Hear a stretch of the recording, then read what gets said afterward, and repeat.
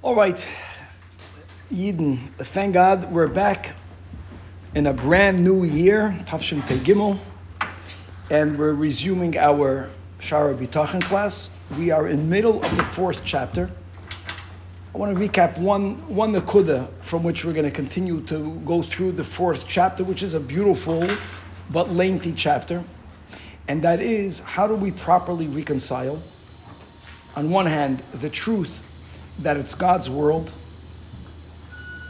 and there's no power other than God, and how do we weigh that to the opposite direction, and which is that we have a responsibility, whether we're speaking about taking care of one's health, whether we're speaking about pursuing one's livelihood, which is a topic which is used a lot, not exclusively, but as the mashal of what is my part. And what we basically said is something very revolutionary. It takes many, many years for it to really be integrated in the person.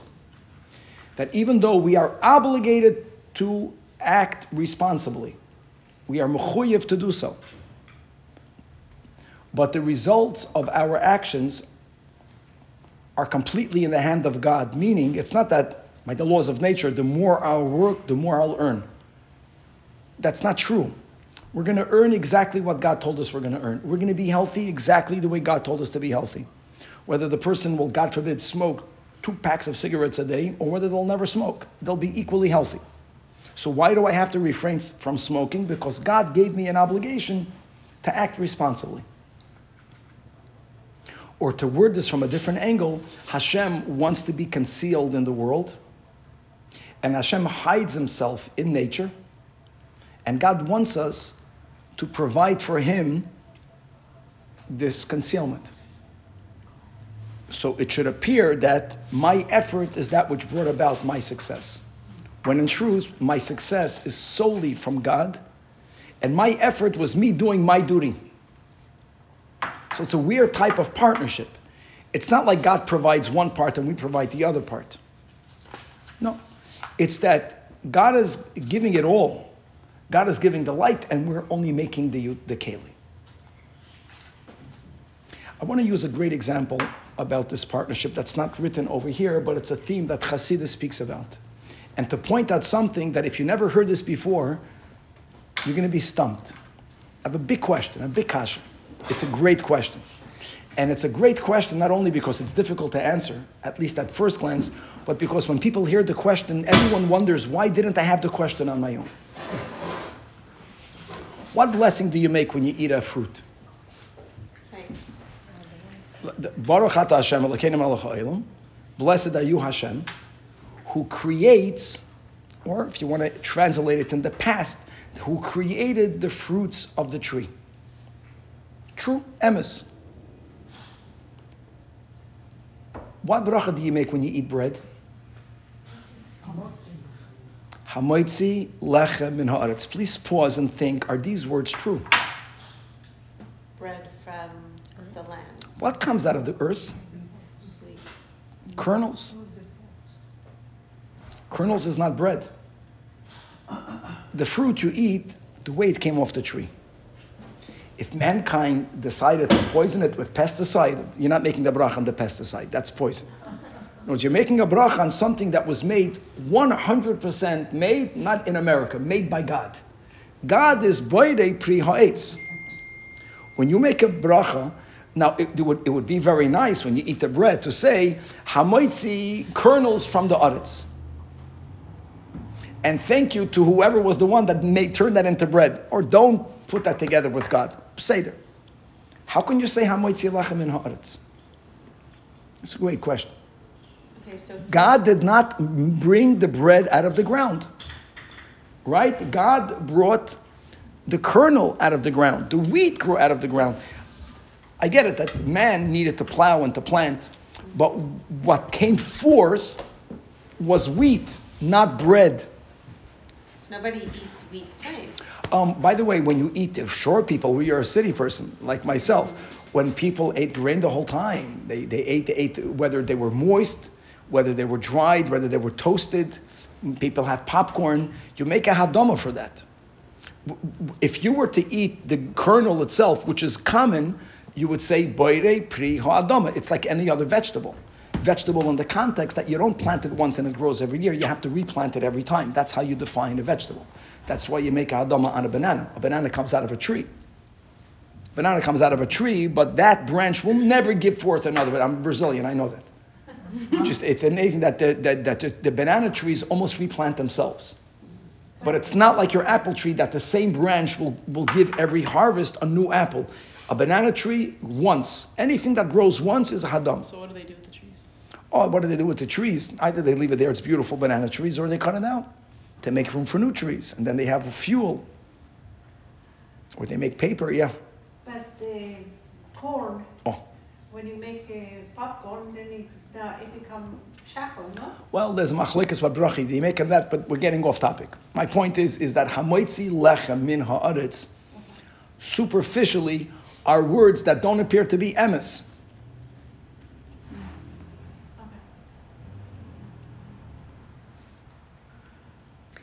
And I'll tell you, without the Shara B'tachan, there isn't a great answer. We are learning the great answer. Yeah, there is a partnership.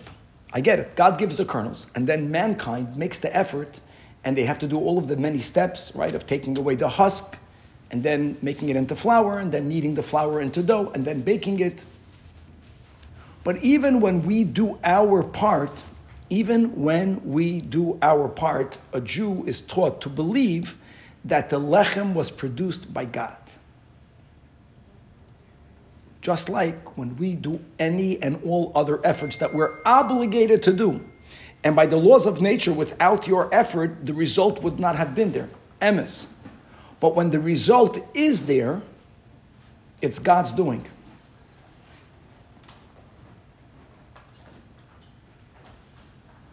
So when we have the bread, we are telling God that the bread, hamoitzi lechem min haaretz. I'll tell you even more than that. Do you know there are 4 opinions as to what was the original sin? What was that fruit that we learned about last week? So from the 4 opinions, one of them is it was a kernel of grain. And according to that opinion, prior to Chet Eitz Hadas, it was actually bread-like. It was really bread. It was the bread. It didn't taste like a kernel. It tasted like the most delicious bread that you'll ever bake. That God actually was moitzi lechem min haaretz. And after the sin, we need to make a lot more effort to come to the same lechem min haaretz. But when we get there, we give all of the credit to God, like we spoke a few weeks ago about the manna. That the manna never stopped falling. Just like when it fell in the desert, you still needed to make the effort of bending down and picking it up from your front step. Even though what you ate was pure and perfect, now you have to make another step, or another 2 steps, or God forbid 100 steps. But when you have it, it's called the manna. God is the hamoitzi lechem min haaretz. And that's the whole point of the blessing. And not only that, what's the after blessing you make for a fruit? It's a very short after blessing. B'nai nefashis. Where do you really thank God a lot after you eat? Only for bread. Because the gratitude that a Jew has, that we have even this lopsided partnership. It's a partnership, but it's not 50-50 and it's not 90-10. It's whole different. What God provides and what we provide are complete different things. God is giving the product. We're making a keli. And nothing more than that. The fact that I have the schus to be a partner with God in itself elicits the greatest amount of things. This is basically recapping at where we're at. Welcome back.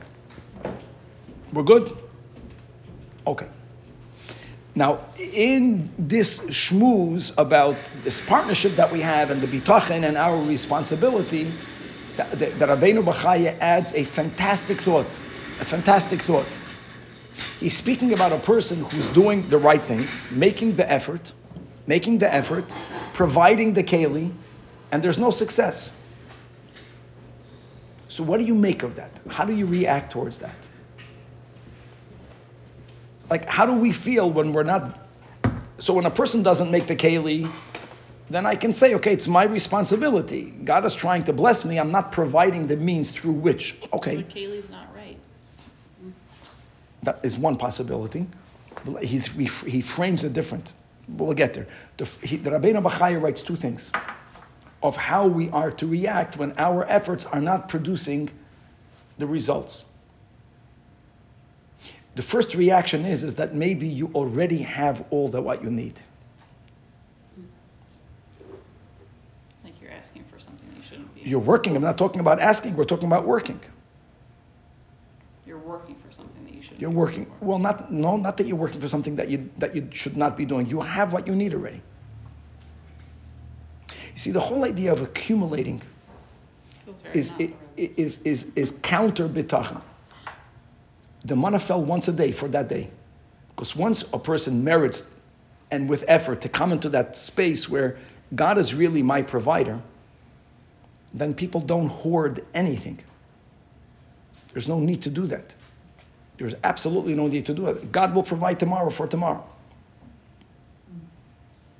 And there's a lot of efforts that we make for something that we already have. And that's a wasted life. That's a pity. That's chaval. That's almost a punishment for not having bitachon. Not that God is punishing you. That's the result of not having bitachon. You know, I shared a story of a Yantif. I know you heard it from me already last week in the tent, but it was such a great story. I wasn't there last week. So listen to this. I mean, a book was written on this. That the Jews, we have actually in Sola, we have a Jew from Greece. From Greece? Yidden from Greece, yeah, Greek Jews. Greek Jews, the Nazis got there. The Nazis almost came to Israel. Mamish. Thank God they didn't. But the Jews of Greece were 85% killed in Greece. And Yesh Mishpacha, that the family name is Baruch. And they wrote a book on this family.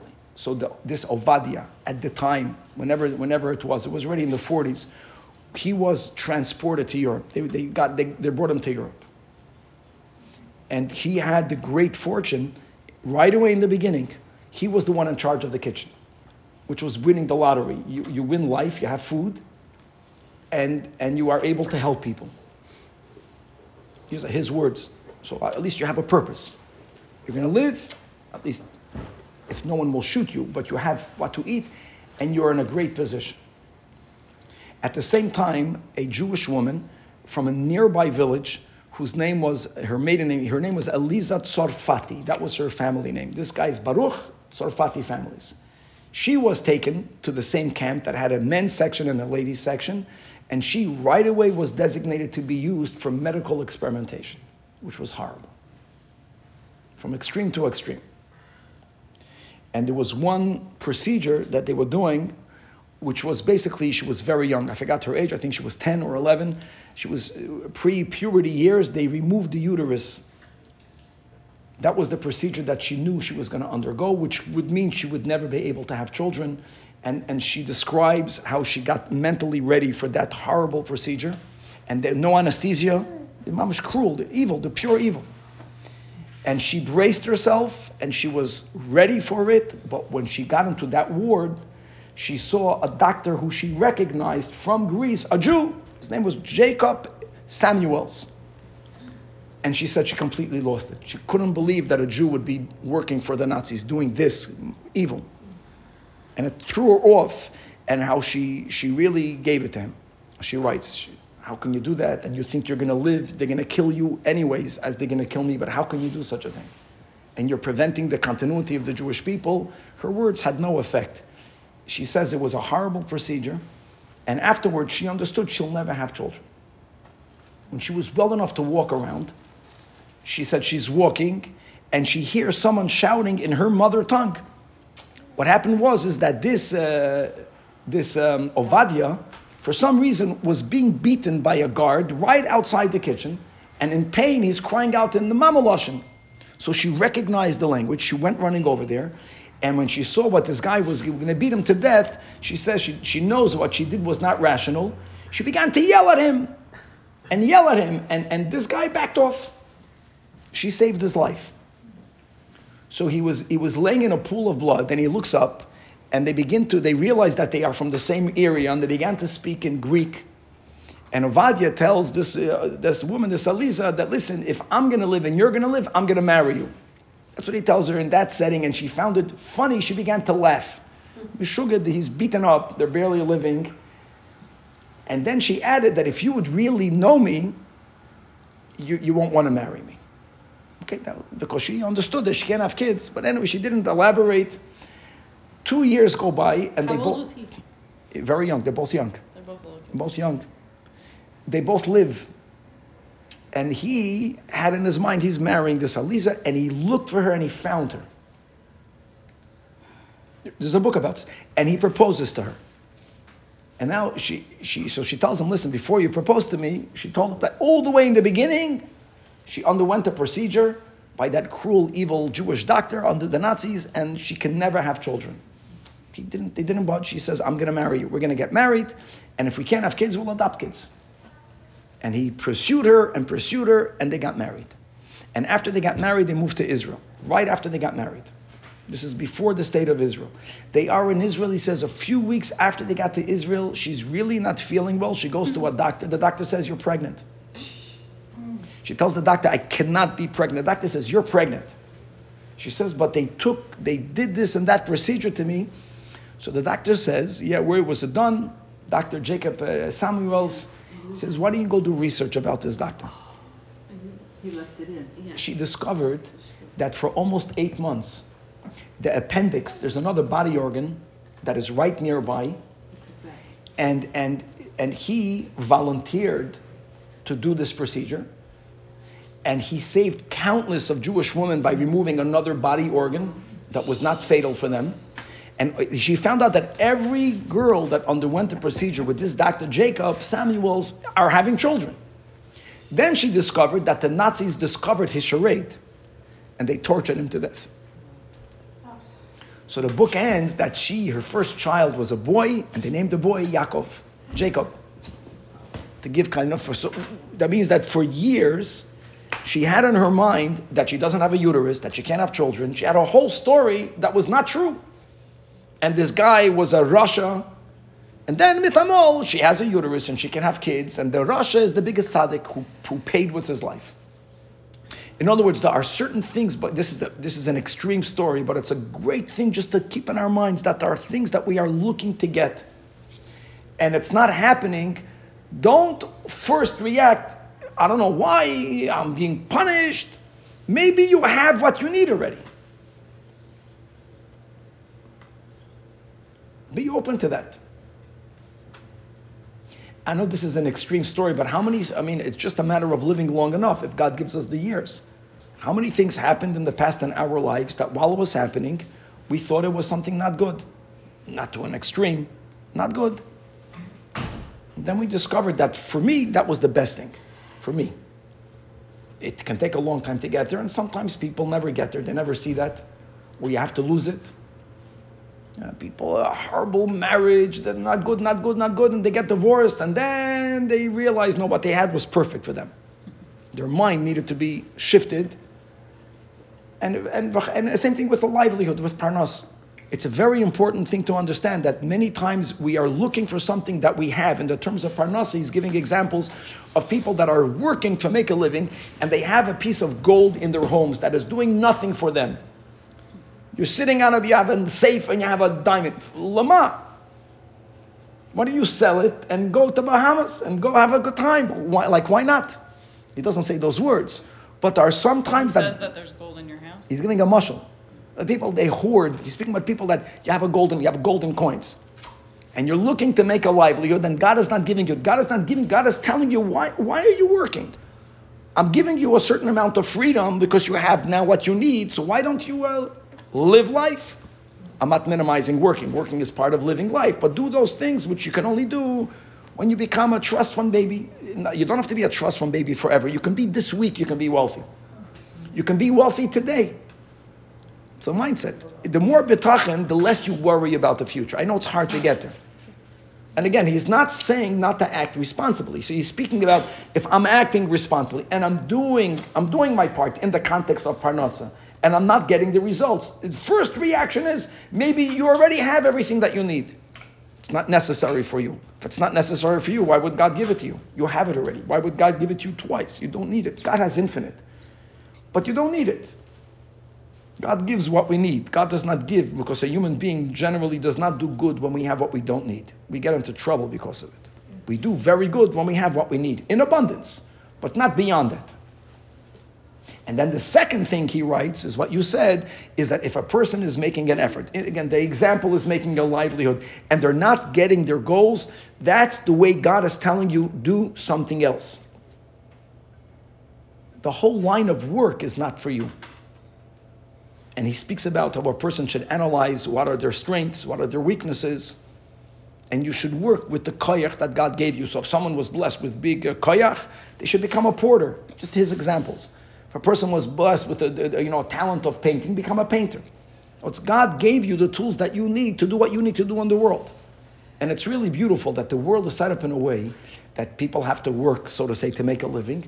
And your work, generally, the more of a service you'll provide for others, the more money you're going to make. Which is beautiful, because that's what we're here for. We're here to be of use for other people. Who are the very wealthy people today? You figured out something that is benefiting many, many, many people. Good for you. And that's rewarded. It's perfect. And if what I'm doing is of no service for other people, then I won't get rewarded. Then I'll have to figure out how to be a better service for people. Provide for what people need. A wise man once said, I heard this a long time ago, that, in the American pursuit of happiness, let's go with that. What makes a person happy? He says, when a person is in service of God, when a person has a family, and when you're providing a service that benefits others. Whoever has these three will be happy. If you have two of the three, or one of the three, a person will feel something is lacking. Now, sadly, not everyone serves the real God, but everyone is serving something greater than them. And that's part of what we need to be serving God. Like a Yid, we're keeping the mitzvahs. Some of my life is doing mitzvahs. For whom? For God. I'm eating kosher for God, for no one else. I'm keeping Shabbos for God. Maybe you also some family. You're doing it for the Eivishter. Then you have to have a family. And then Parnasa normally comes, that's the world, especially the Western world. The better the service, the more you're going to make. Because that's the kavanah. The kavanah is to make everyone else's lives better. Noach made everyone's lives better. God saved Noach because of that. He made the tools of work easier. His goal was to make the other person's life more comfortable. Exactly what God wants.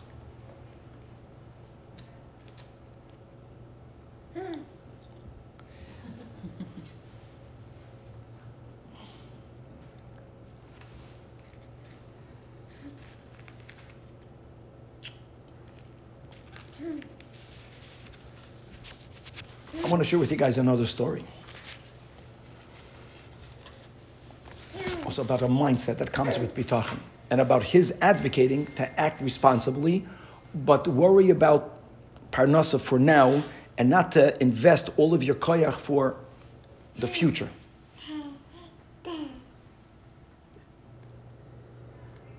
This is such a I know that people in the world really think differently. People here think differently. No, he says you work for today. Like, go back to the manna. The manna is for today. Be concerned about, responsible for today. For what's going to happen later, God is with you. God will provide for later. And you're going to be healthy and you're going to work for later. The more bitachon, the more you'll adopt this lifestyle. There's a Rabbi Riskin, controversial. One of the great things that he did is that he was a rabbi here in New York who had a very prominent position. He was a rabbi in the Lincoln Square Synagogue. And when he immigrated to Israel, he influenced many people to do the same. I don't know how many people moved with him, but he had a very positive impact on many people. And even after he moved to Efrat, he was a pulpit rabbi, a congregational rabbi for many years, and many people of the New York community who were, as time went on, you marry your children, you marry your grandchildren, you want for the rabbi who officiates to be someone that whom you know, or even better if you have a relationship with. So it was very common that they would fly him to New York to officiate weddings. So he says that there was a time that he needed to be in Israel. The window of being in New York was very limited. It worked. He flew in there. He was going to make the chuppah, and he was going to go from the chuppah back to JFK. For that to work, the chuppah needed to happen on time. And he made sure he was running the show. The chuppah began on time, but what he did not foresee, and this is a uniquely American minhag, nothing wrong with it, it's not a Jewish minhag. When you do a chuppah, the Torah part of the chuppah is that the chassan has to be the first one going in. Remember this when, God forbid, God willing, you'll be marrying off your children. The chassan goes with people that go with the chassan, but the chassan is the first one in the chuppah. When people get married under a chuppah, so the seder is the chassan has to be the first under the chuppah halachically, and the kala has to be the last. The kala is not allowed to wait for anyone. There's halachic reasons for that. The chassan has to a certain degree acquire that space, and the first one in there acquires it. Even though the party planner is there before, but they're not there. When the ceremony begins, you'll always notice the chassan will be the first one being taken to the chuppah. The kala will always be the last one entering the chuppah to give kavod to the kala. Now, who goes in between the chassan and the kala? If you ever went to a Persian wedding, oh my God. I mean, that's what he witnessed. No, my former people, no one, because, the chassan goes with the parents, the kala goes with the parents, and everyone is there. But it became an American thing that you have, this one with that one, and everyone has to outstick the other. And you know what? It's beautiful. Beautiful.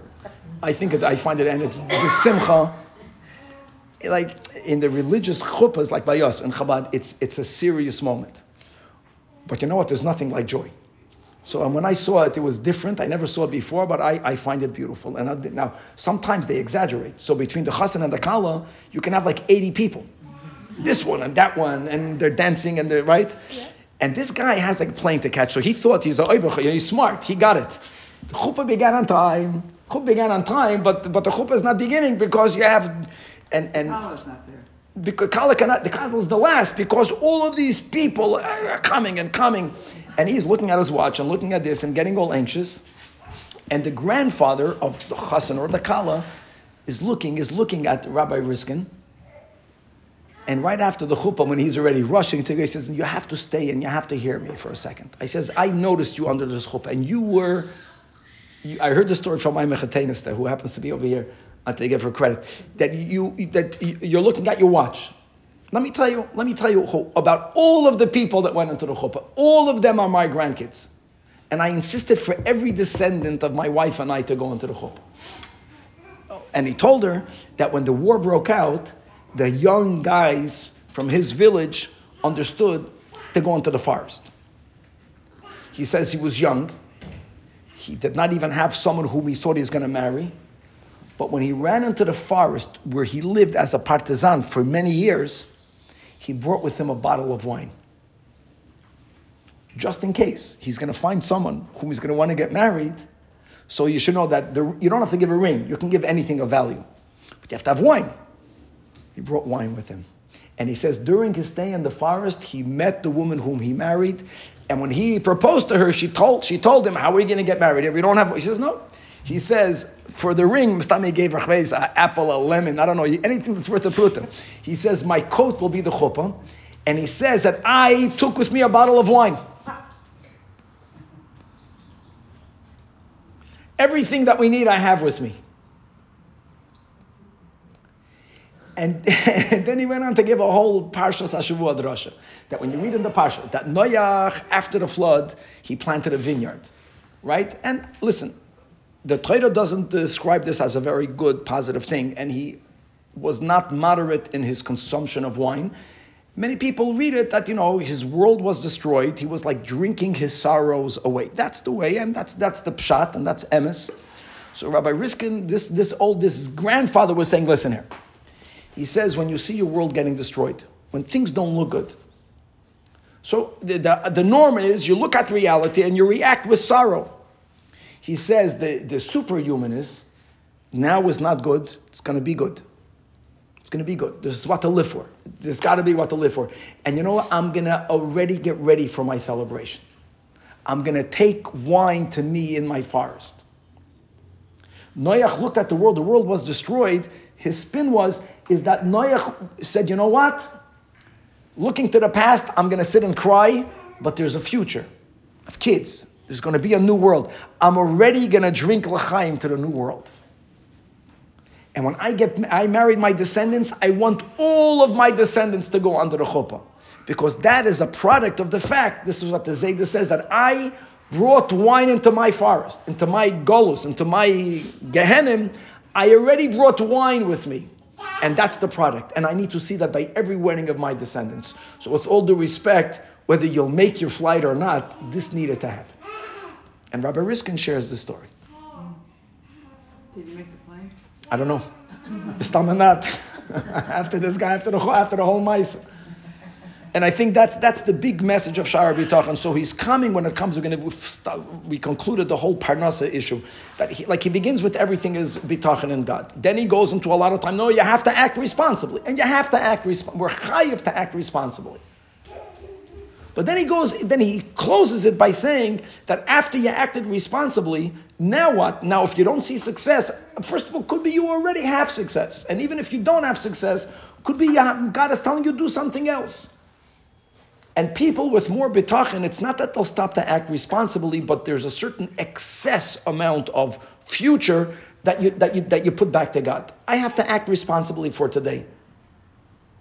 And I know it's a very difficult balance to get to. I'm lucky my father was the best role model. He was a believing Jew who worked very hard, who was very successful, and when he was not, he couldn't care in a very healthy way. My father was very wealthy, and whatever, when he lost his wealth, it didn't change him one iota.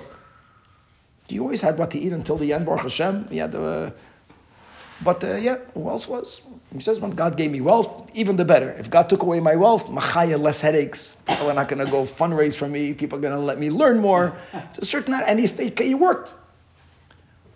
That's the ideal that we should live for, and Hashem shall bless all of us to be successful, because we all need this dose of bitachon in a healthy way, working, and then saying hamoitzi lechem in others, that when we do succeed, and God willing will succeed, that we should understand that we should give all of the credit to God. And we are lucky that we are able to partner with God by becoming a keli through which God is baking the bread.